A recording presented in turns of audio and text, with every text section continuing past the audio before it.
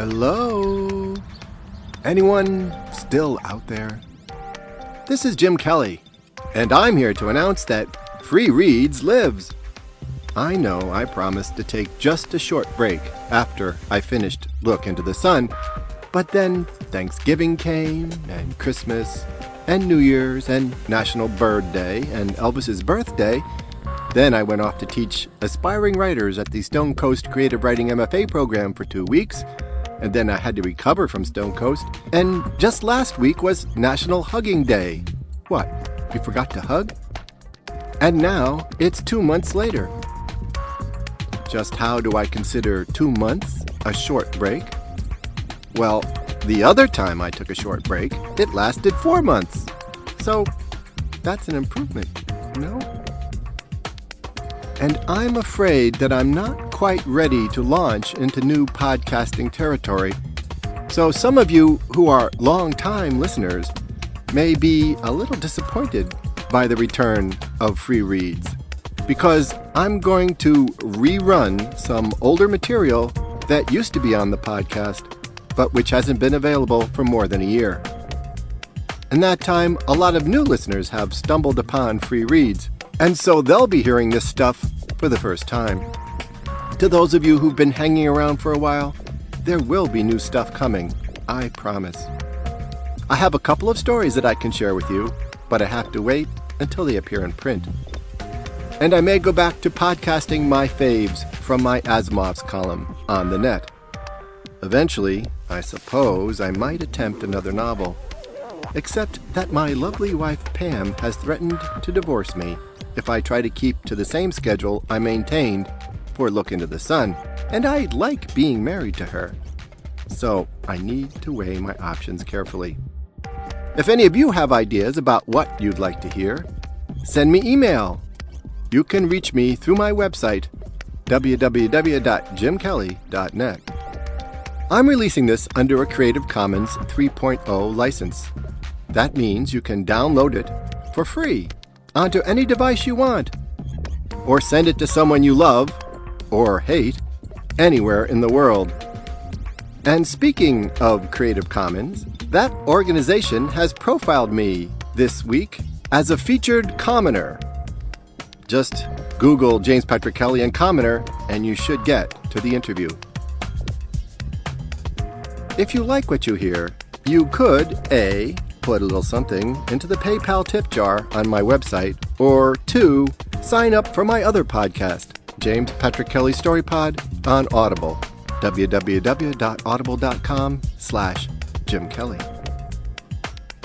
Today, we start with Chapter 1 of Men Are Trouble, which was first published in June of 2004, and which was a finalist for the Nebula Award back in 2005. This podcast is different from the standard fare on Free Reads, in that it is not read by me, but rather by my friend Genevieve Achel.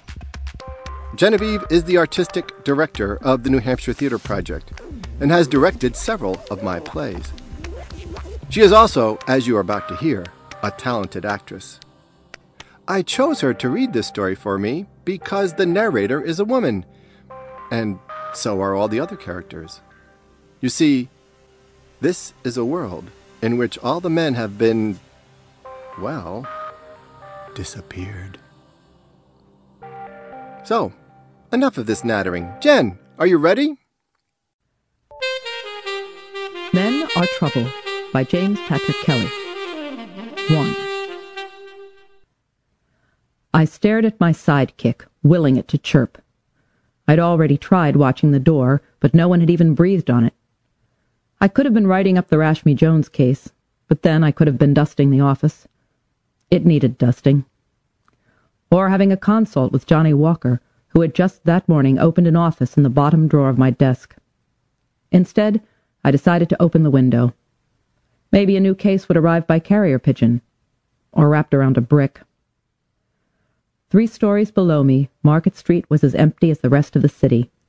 Just a couple of plain Janes in walking shoes and a granny in a blanket and sandals.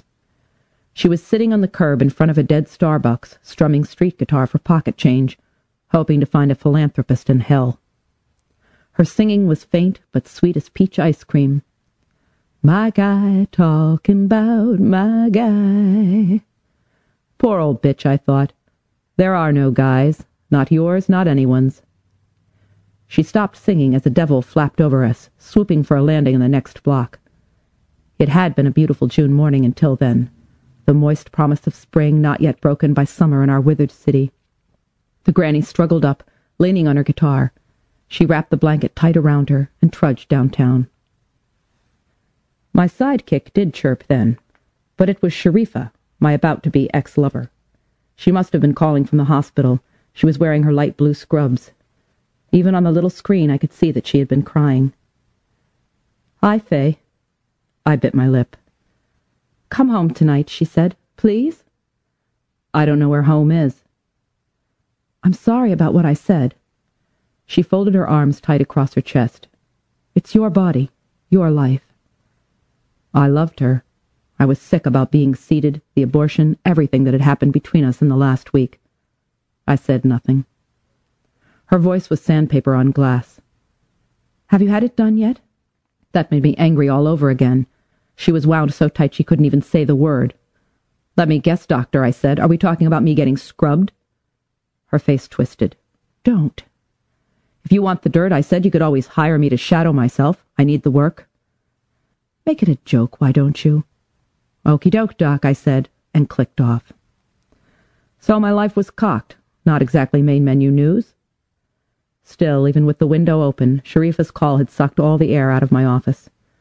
I told myself that all I needed was coffee, although what I really wanted was a rich aunt, a vacation in Fiji, and a new girlfriend. I locked the door behind me, slogged down the hall, and was about to press the down button when the elevator chimed. The door slid open to reveal George, the bot in charge of our building, and a devil, no doubt the same one that had just flown by. I told myself this had nothing to do with me. The devil was probably seeing Crazy Martha down the hall about a tax rebate, or taking piano lessons from Abby upstairs. Sure, and drunks go to bars for the peanuts. "Hello, Faye," said George. "This one had true hopes of finding you in your office." I goggled, slack-jawed and stupefied at the devil. Of course, I'd seen them on vids and in the sky, and once I watched one waddle into City Hall, but I'd never been close enough to slap one before. I hated the devils. The elevator doors shivered and began to close. George stuck an arm out to stop them. "May this one borrow some of your time?" George said. The devil was just over a meter tall.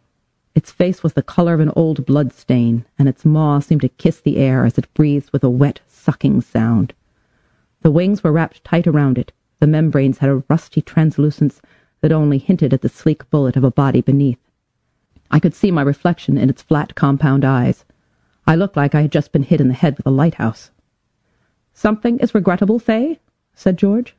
That was my cue for a wisecrack, to show them that no invincible mass-murdering alien was going to intimidate Faye Hardaway. "No," I said. "This way."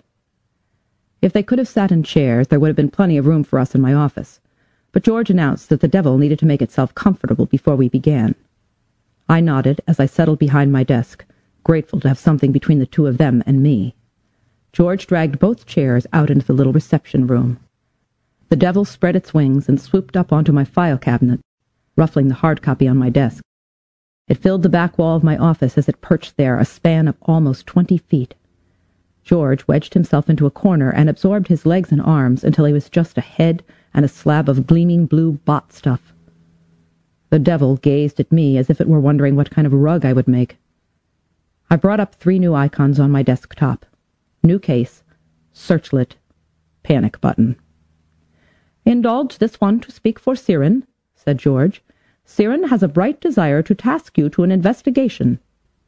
The devils never spoke to us, never explained what they were doing.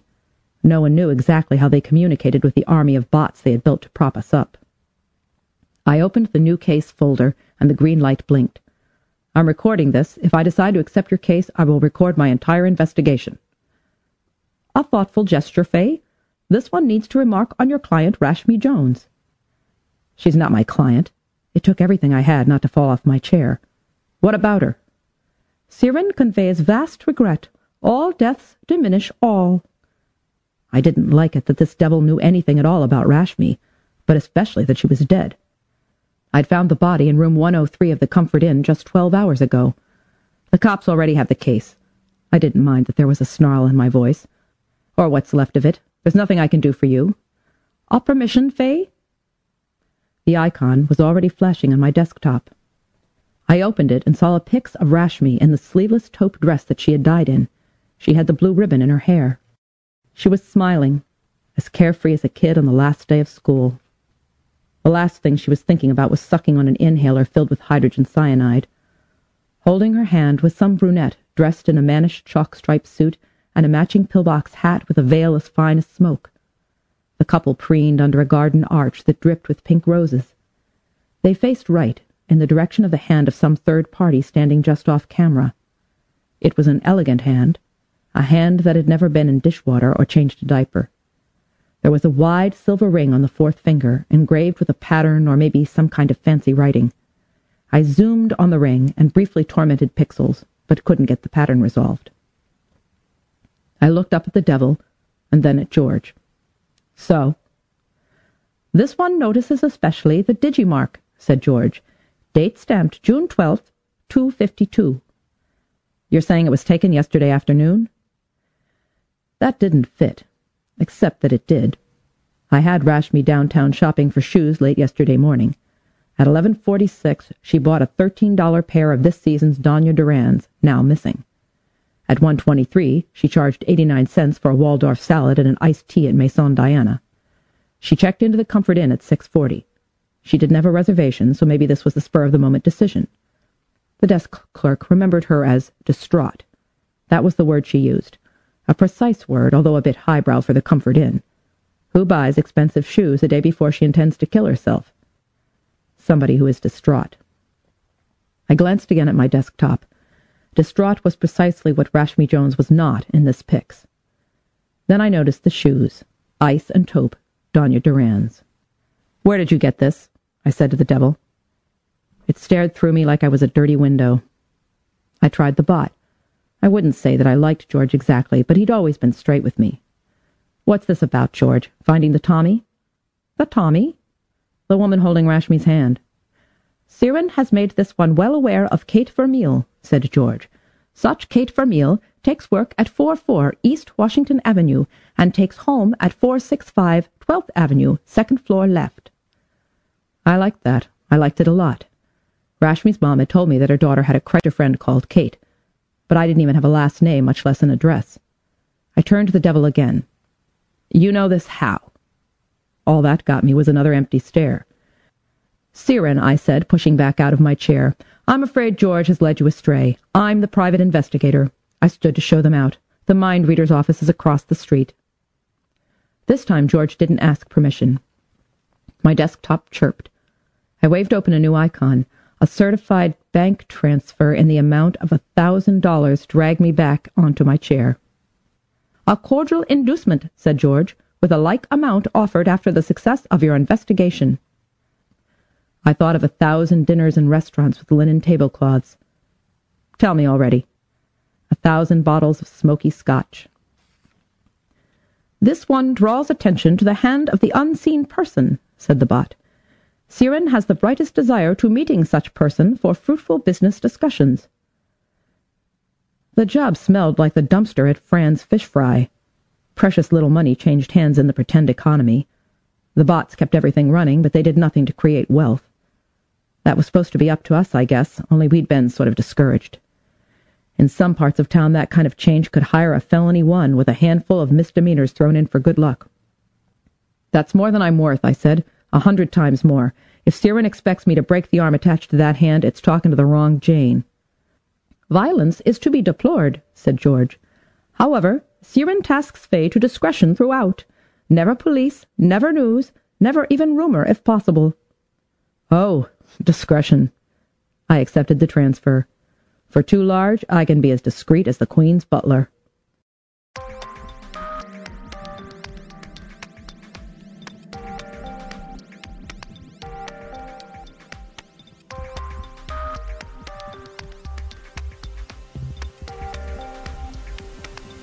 This is Jim Kelly, and you've been listening to the Free Reads Podcast.